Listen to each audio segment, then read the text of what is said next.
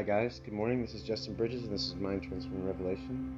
I appreciate you guys being patient with me. I had a busy work week, so I haven't had a whole lot of sessions I've been putting out. But anyway, we're back on. Let's get into it.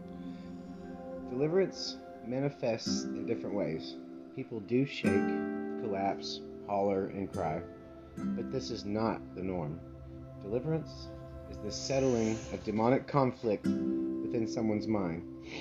Most times it is personal and quiet. Shaking and crying does not validate anything. I'm not discounting this reaction to the Lord's presence. I myself have done my share of crying with a smile, I call it. But I must be careful not to pursue these manifestations. Besides the fact that they only happen organically, if I am focused on manifestation, I am likely to miss the subtle truths the Lord is gifting to me. When the Lord wants to manifest, He will. He doesn't need us to be His hype man. I have found there is no stopping it when the Lord wants to reveal His presence. The Lord does just fine. He needs no defense and no promotion to do His miracles.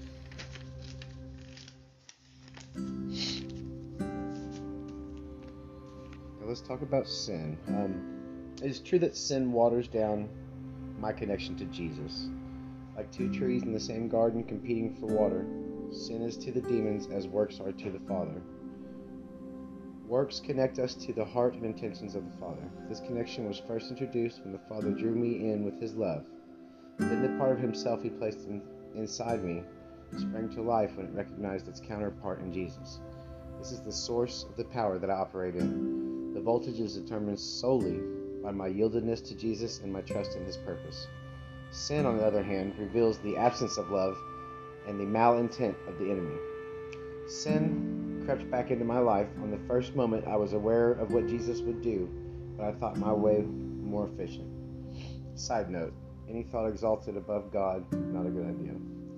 That self-centered thought process is the crack in the window that starts slowly letting the cold, dark air of sin creep in so quietly and invisibly. By the time you notice the goosebumps, the cold has set in and began changing the atmosphere. What I mean by goosebumps are small, noticeable effects of sin, like frustration in the place of understanding and anger where there once was empathy. I have lately noticed a few goosebumps in my own life that revealed some areas where I must revitalize my connection to the Father. The point I had in my head before I went down this particular rabbit hole is this. If you feel that your connection to the Father is blocked, you are currently in some form of deception. Though the powers of darkness do their best to muddy the water, that is all they have the power to do. The Word states nothing can sever this connection we have with our Father in heaven. That is the truth I stand on as I plan my counterattack.